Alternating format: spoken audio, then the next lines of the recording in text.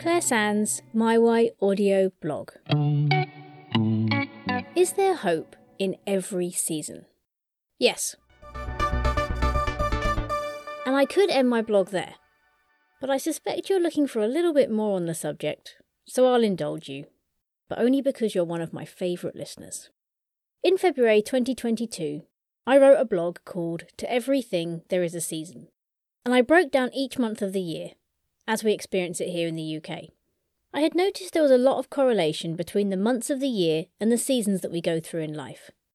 Now, this won't be a new concept. We've all heard seasons referred to as a metaphorical period of time that we pass through, but they often just relate to the four main seasons: spring, summer, autumn, winter.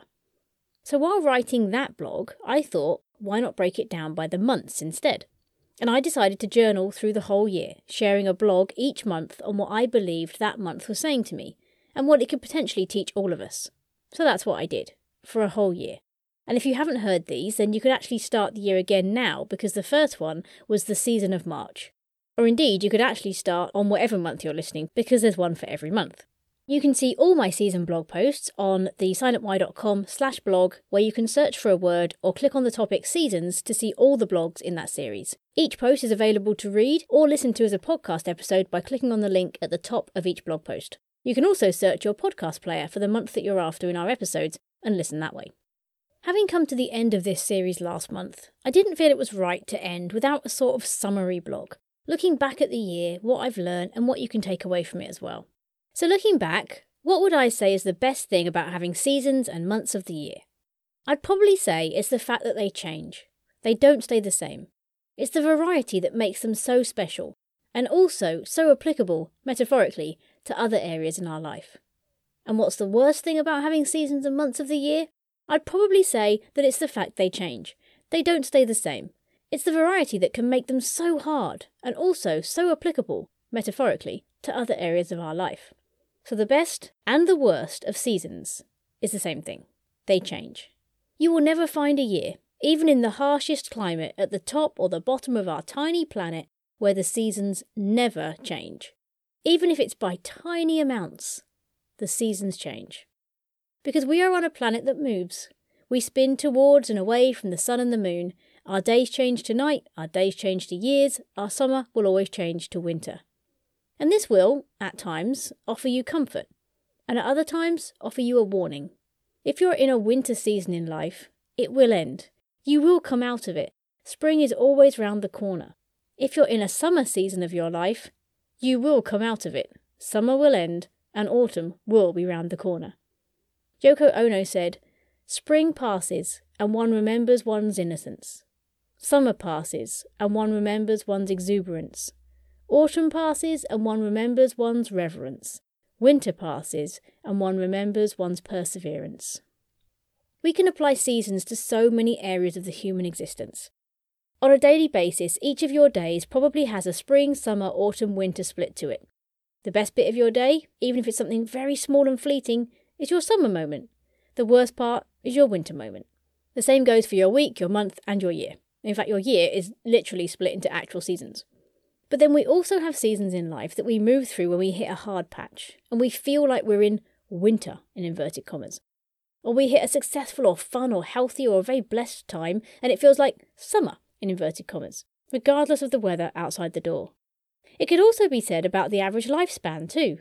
We have a spring when we are newly born and hopeful and carefree. We have a summer when we are loving life and exploring all it has to hold. We have an autumn when we feel things start to fall and fail, and we have a winter as we wait for the end of our years to come. Which always reminds me of studying Shakespeare's The 7 Ages of Man at school, where human life is split into 7 ages, which all reflect seasons that we go through. Seasons are a huge part of how we see life, and rightly so. They are an inherent, understandable analogy for us that help us make sense of time periods that we go through. But they also, I believe, help us make sense of life and ourselves, as well as preparing us for new seasons ahead. How did you go about blogging every month for a whole year, and how does it feel now? You might ask if you were interviewing me about this.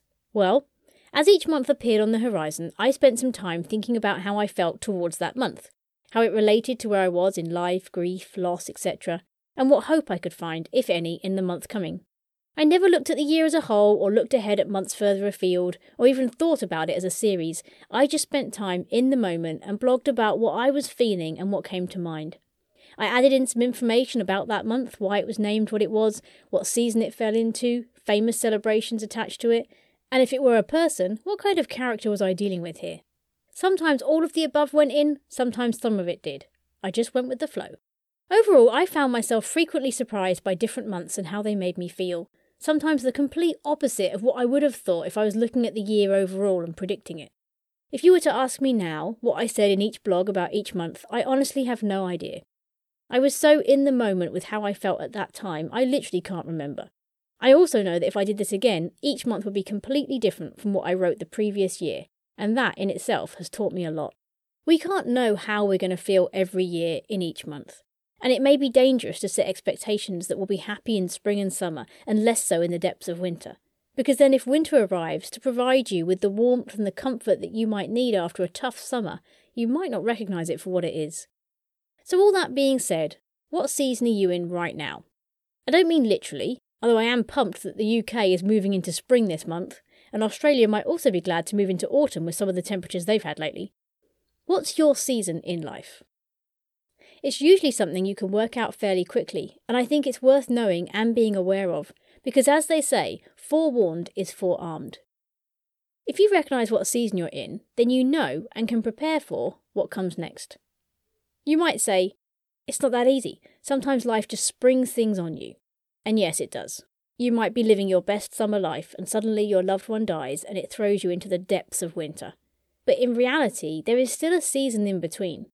Whether it lasts for minutes, hours or days, there is a transition to that moment, even if it's just a phone call, or the beginning of a conversation, or the police turning up. Something shifts, and there are moments between the two seasons that cause that shift.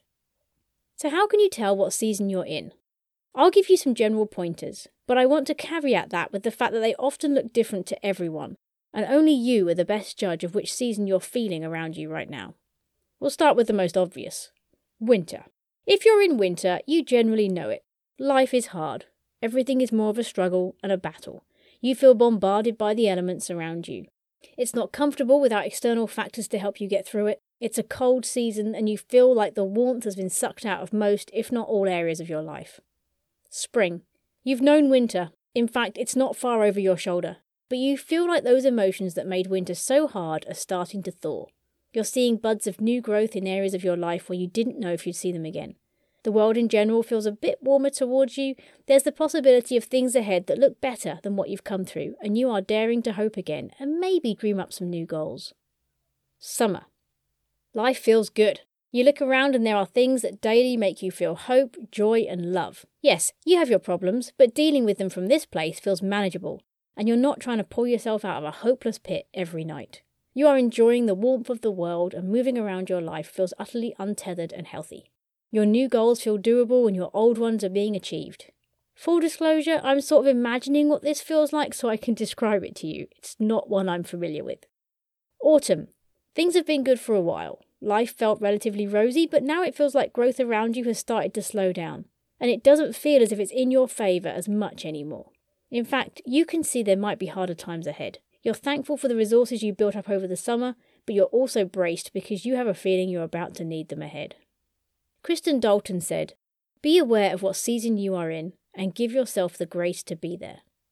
You probably already know which season you're in now, and I think it's important to identify it for two reasons.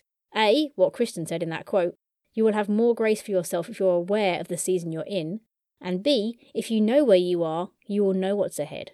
What do I mean by that? Well, if you're in winter, I'm here to tell you that it does end at some point, whatever you're going through.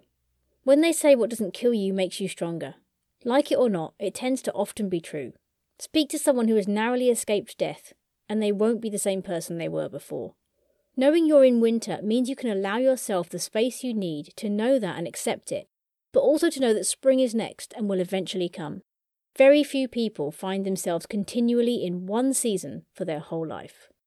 And if you're in summer, why do you need to worry about what season you're in?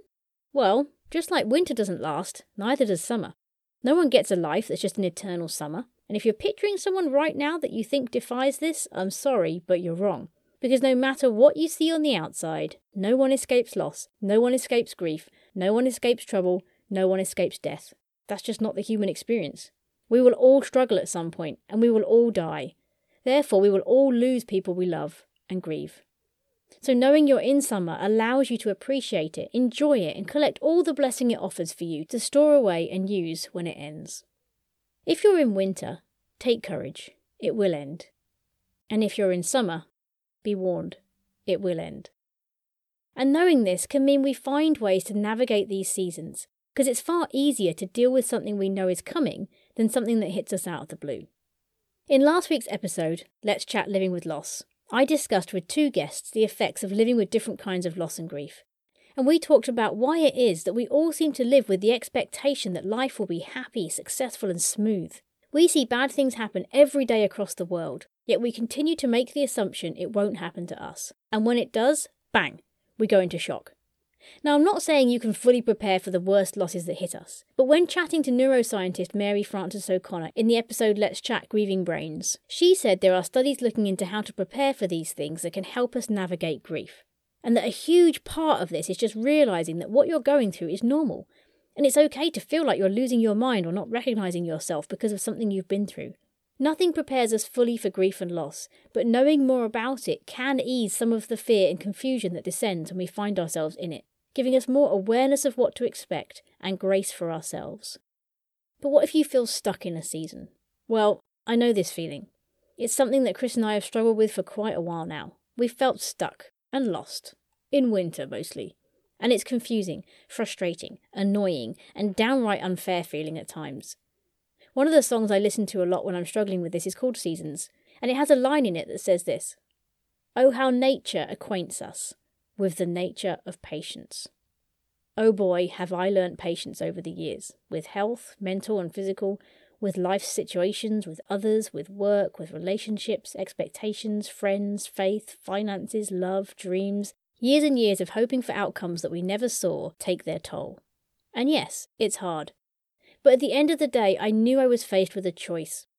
Let the circumstances drag me down, and ultimately feel worse, while alienating myself from others, or just keep believing that there is hope. There is another season ahead. There are ways to enjoy life, and they might not be what I hoped for, but they do give me an appreciation and a thankfulness for the smaller, simpler things in life, and that's never a bad lesson to learn.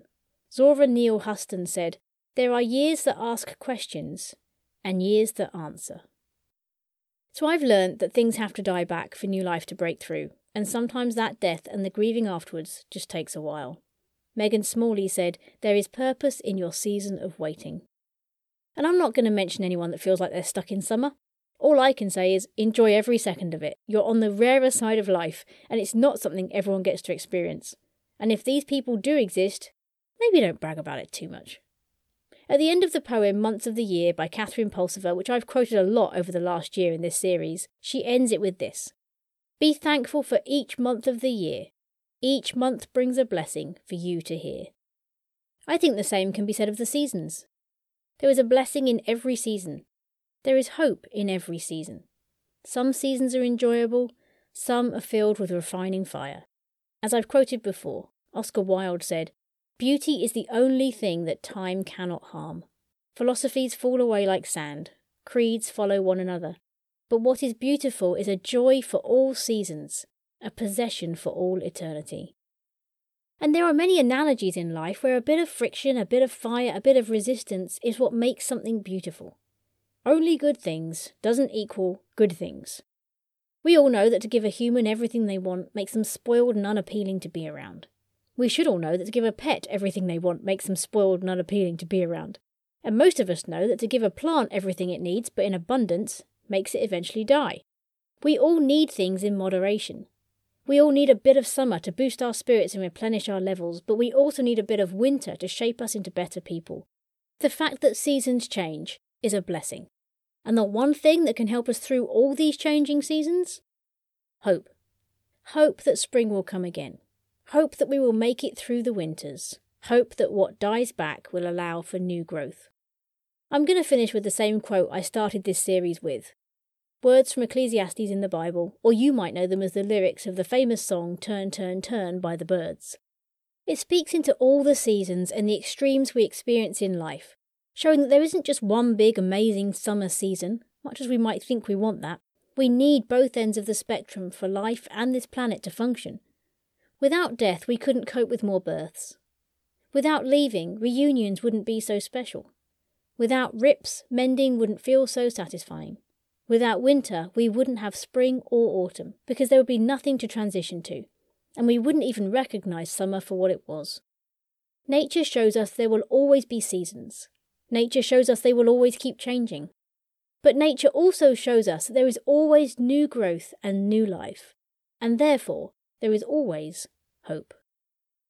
To everything there is a season. A right time for birth and another for death. A right time to plant and another to reap. A right time to kill and another to heal. A right time to destroy and another to construct. A right time to cry and another to laugh.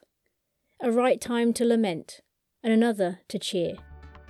A right time to make love and another to abstain. A right time to embrace and another to part. A right time to search and another to count your losses. A right time to hold on and another to let go. A right time to rip out and another to mend. A right time to shut up and another to speak up. A right time to love and another to hate. A right time to wage war and another to make peace.